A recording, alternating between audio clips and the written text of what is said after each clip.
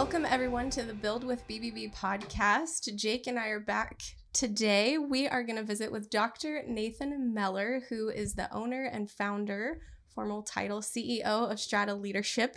He's an author of one of my favorite leadership books called Sleeping Giants. And incidentally, he is my business coach. Nathan, we're so excited to have you here today.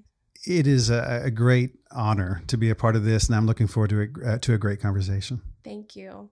Well, okay, so I want to have you tell everyone a little bit about what Strata Leadership is, so your elevator pitch, if you will, and then we're just going to get right into things today. I appreciate that. Strata Leadership is a company based in Oklahoma City. We do business all across the United States and about 20 different countries. We are a group of professionals who really do care deeply about helping develop leaders.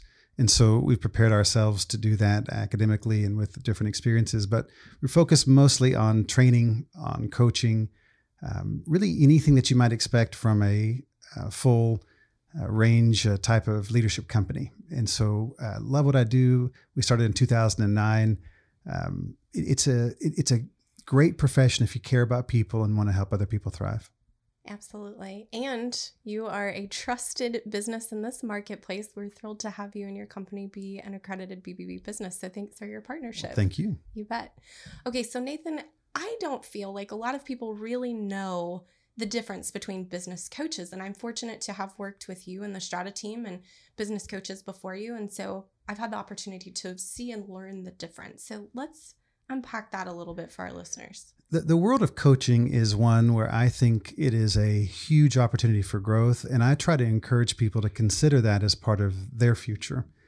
What you do in coaching is you are helping be a thought partner with someone else to help them consider the future. Where do they want to go? Who do they want to be? What are the things they want to accomplish? But what you'll see in coaching is that coaching is not the same as counseling. It's not the same as consulting.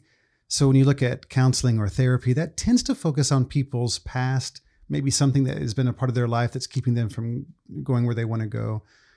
You've got consulting where someone's really trying to tell you this is what you need to do. And that would be more along the line of mentoring even. Coaching is you're partnering with someone else that you believe has the best answers for their life. And so in that role of coach, you're trying to help them determine how they should proceed. What is it that they need to be doing in their life according to who they want to be? It is right now, the data is coming back. It is the fastest and most effective way to develop leaders. Awesome. So let's talk a little bit about the various, what do you want to say, compartmentalizing that Strata can do. For example, I'm a part of your phase line leadership group. So while I could talk about it, I want you to shine here. So tell our listeners about the different things that you all do in the way of coaching. Phase line is one of my favorite things. It's a program that we do. It's 3.5 hours once a month. And we have a group coaching program, and then they get to have lunch together and things like that. But group coaching is different than team coaching. In that group coaching we're really looking at every person in the group comes with different challenges, different needs. And so it is a process for everyone in the group to have their own experience. Team coaching tends to be what you do when you've got a group of people who are focused on one thing. So they might have a product that they're launching. They might have a sales goal that they're trying to meet. And the coaching is designed to help them reach that one goal. Number of people in the group, one goal. Group coaching, a number of people in the group, a number of different goals, but they're shared. So in phase line, to me, of all the things that we do, this is the biggest bang for your buck. This to me is so special because people not only get the group coaching experience of helping determine who they want to be, where they want to go, they also get a community. And that community is as valuable as anything. So they all sign non-disclosures, they have a great deal of trust, and then we're able to talk about your life. Where are you? Where you want to be? We like to use more of the mindset of the intentional change theory by Dr. Richard Boyatzis, which really focuses on who you want to be if we think about the ideal version of you. So in coaching, it's not something where you're being coached really for compliance. You're being coached for compassion of who do you want to be? Where do you want to go? So you gave the technical answer. I'm going to tell our listeners a little bit. In addition to that, what I love about Phase Line is we've all said this to each other. And while we've signed NDAs, so we can't share who's in the group or from which industry. Something I love about it is that I get to come and be coached by Nathan and a couple other of his great leaders at Strata and fellow leaders of a variety of industries. And what's really interesting is that often we'll find that while not all at the same time, you kind of said this too, Nathan, we're all dealing with a lot of the same things. It just comes in waves differently. So it's really fantastic to be able to give each other food for thought. And it's not so much, I wouldn't say advice as much as I had a similar situation. This is what happened. This is how I dealt with it. You might think about these things as you look to face that challenge. I love to hear your perspective on it. And it is truly one of those special groups where you're able to come in, talk about where you really are. And for a lot of leaders, they don't have places where they can go and they don't have to perform. And so this is that spot where you don't have to have it all together. This is what we're up against. And to your point, the vast majority of leaders in different industries are dealing almost, I would say 80% of the problems are the same. And so this gives people a way to talk that out, normalize it, and for you not to think what I'm up against is just insurmountable. Right. Confidence grows in community. You bet. We have done a lot of life together. And such as for those of you that are listening and aren't sitting with Jake and Nathan and I today, I haven't seen Nathan in person in 2 years. So I gave him a big old bear hug and said, Coach, how are you? Because, it's been an interesting 2 years. We all know about it. But something we talk a lot, Nathan, in Phase Line about is fatigue with leaders. And that existed long before the pandemic, but it's been exacerbated by the pandemic. And, sharing again, I joined Phase Line the week or 2 weeks after lockdown commenced.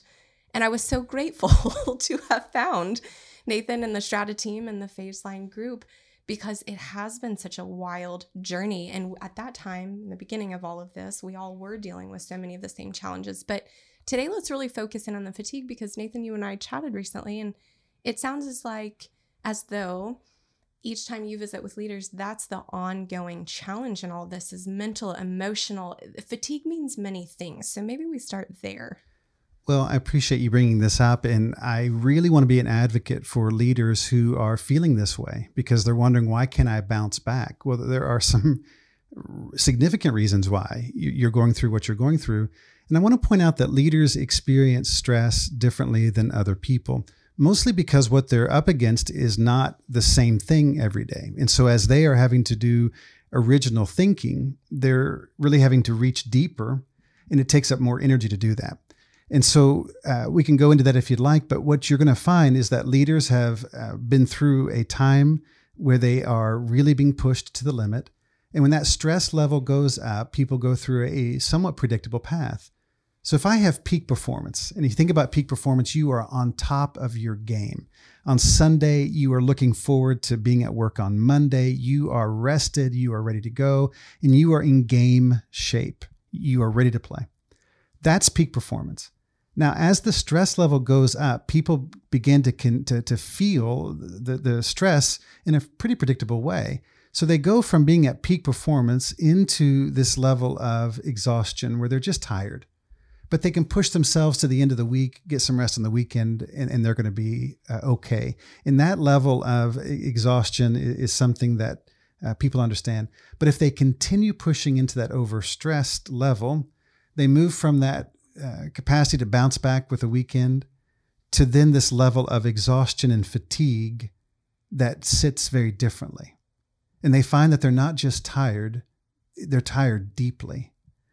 And what will happen with a lot of leaders, because they care deeply about the people that they're serving often, is that they will push through the exhaustion, they'll push through the fatigue, almost like that's the normal thing to do because they want to make a difference. But if they keep pushing, they go into this next level. And this is what I'm seeing that I have not seen before. What they go into the next level, and it's a triad. It's panic, anxiety, anger.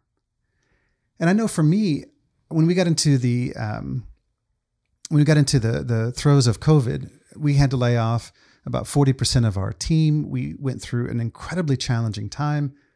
And I found myself waking up at 3:00 in the morning. For whatever reason, for me, it was 3:00 in the morning with this anxiety that if you've never had an anxiety attack, it will get all of your attention when you have it.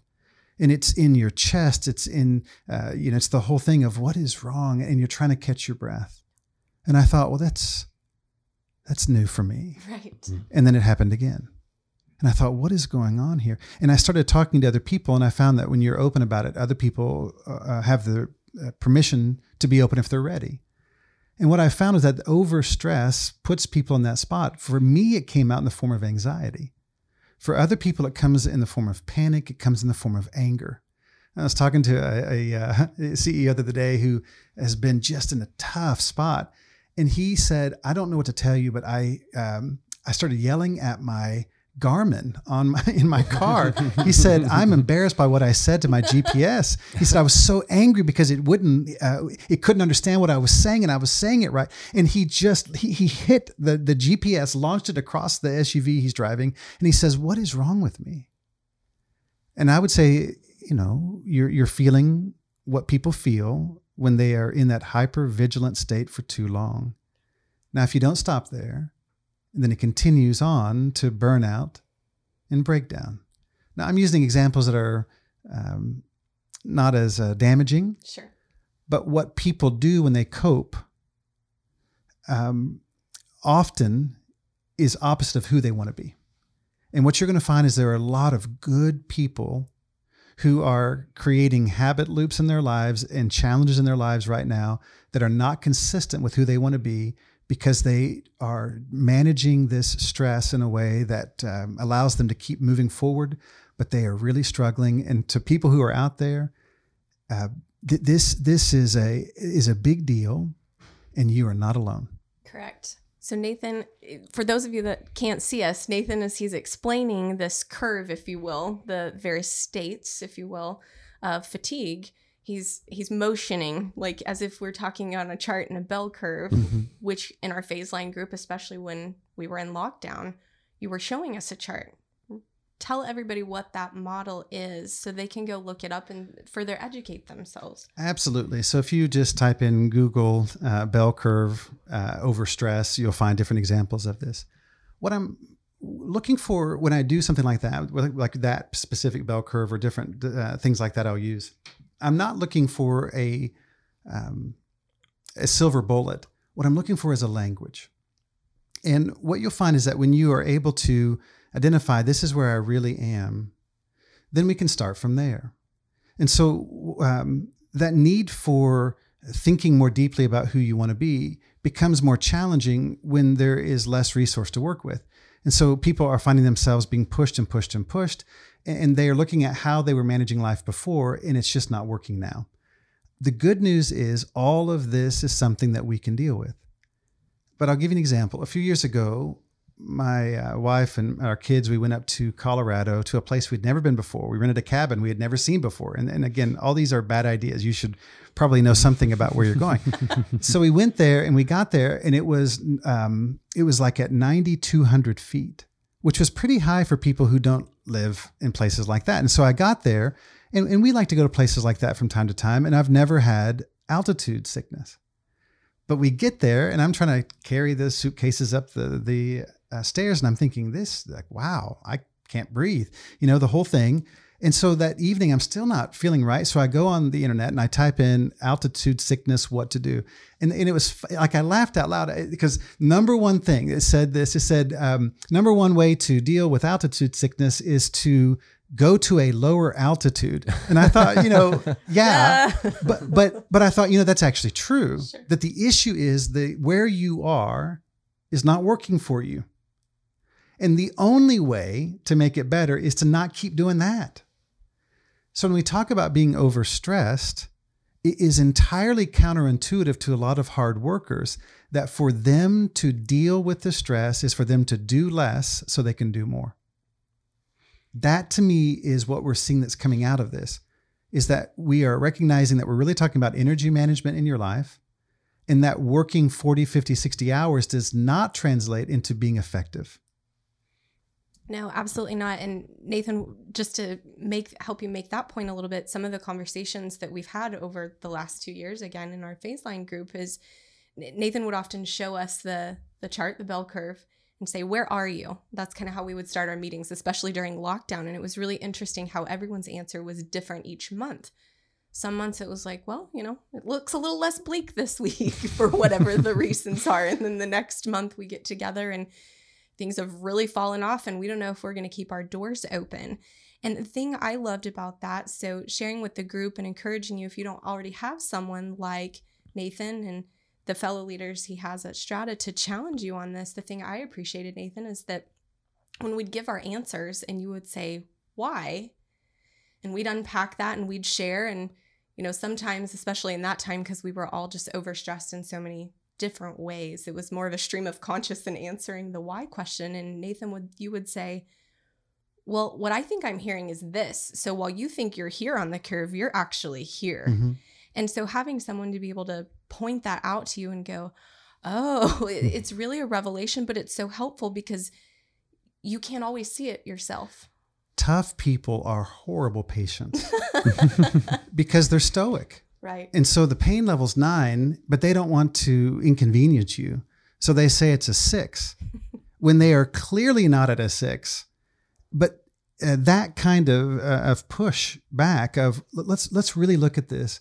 And I like to do if I could put truth serum in the vents and you had to tell me the answer, because it's not that you're doing it wrong. This is just where you are. So now we can adjust. Right. But if we can't be honest about where we are, what happens is by the time you raise your hand to get help, you are really in a spot that makes it very difficult to recover. Sure. And so that level of transparency, that level of honesty comes back to the idea of you are the CEO of your life. And if you are not the CEO of your life, we have another issue to deal with. If you are the CEO of your life and you are purposefully not operating at peak performance, we've got an issue. If I go to the Paycom arena and I'm watching these unbelievably well-paid basketball players and they are not at peak performance, they just, I've got a lot going on. I don't have time to get in shape and whatever. That's not okay. Right. They are positioned with an incredible group of people around them so that they can operate at the highest level possible. That's what the job is. And for me in my own life, I recognized that for me to be the leader I needed to be, that peak performance was not a luxury item.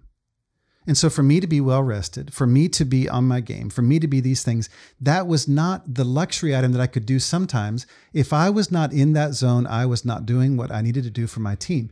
And consequently, they could be hurt by my choice that way. And so looking at that, I find that a lot of leaders think it's almost like they feel guilty for being rested. Sure. Mm-hmm. And what I try to get across to them is your team is not offended by you being in game shape, because they need you to be sharp enough to be a person who can process complex things, who doesn't have the emotional baggage that comes with fatigue. You can be a great person, but if you're not getting rest for 2 nights, you're going to come in and people are going to pay the price that are around you. You get the idea. And I don't say that to try to put people in a position of making them feel bad because where they are. I'm saying this is almost inevitable. This is where leaders find themselves. What is unusual is that they recognize where they are, get some help, and it doesn't have to always be professional help at all. Right.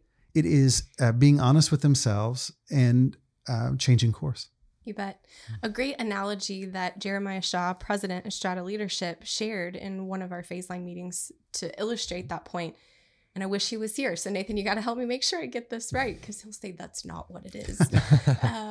He was talking about, Nathan, unpacking what you're talking about differently, and said, it's as if you're driving your car at 80 miles an hour consistently for so long that you don't even realize you're driving that fast. But it isn't sustainable for so many reasons. Mm-hmm. If we were going to go down the vehicle road, like it can't, the tires, you need Absolutely. Gas at some point, and you just can't go at certain speeds for too long. Did I get that right? You, I hope I did him proud. And I think he would even include, he would say if this was an F1, race and the pit stop is not nearly as optional as you think. Right. So if I want to win the race, I have to have the fuel needed. I have to have the fresh tires. I've got to be able to do something. Now I'm saying this because when leaders are doing this the other way, their intent almost always is good. But what I'm trying to get across, and it's a tough one, what I'm trying to get across is that your effectiveness does not decline by you taking the time needed to be rested. And I'm saying it's the responsibility of the leader to do that for their team.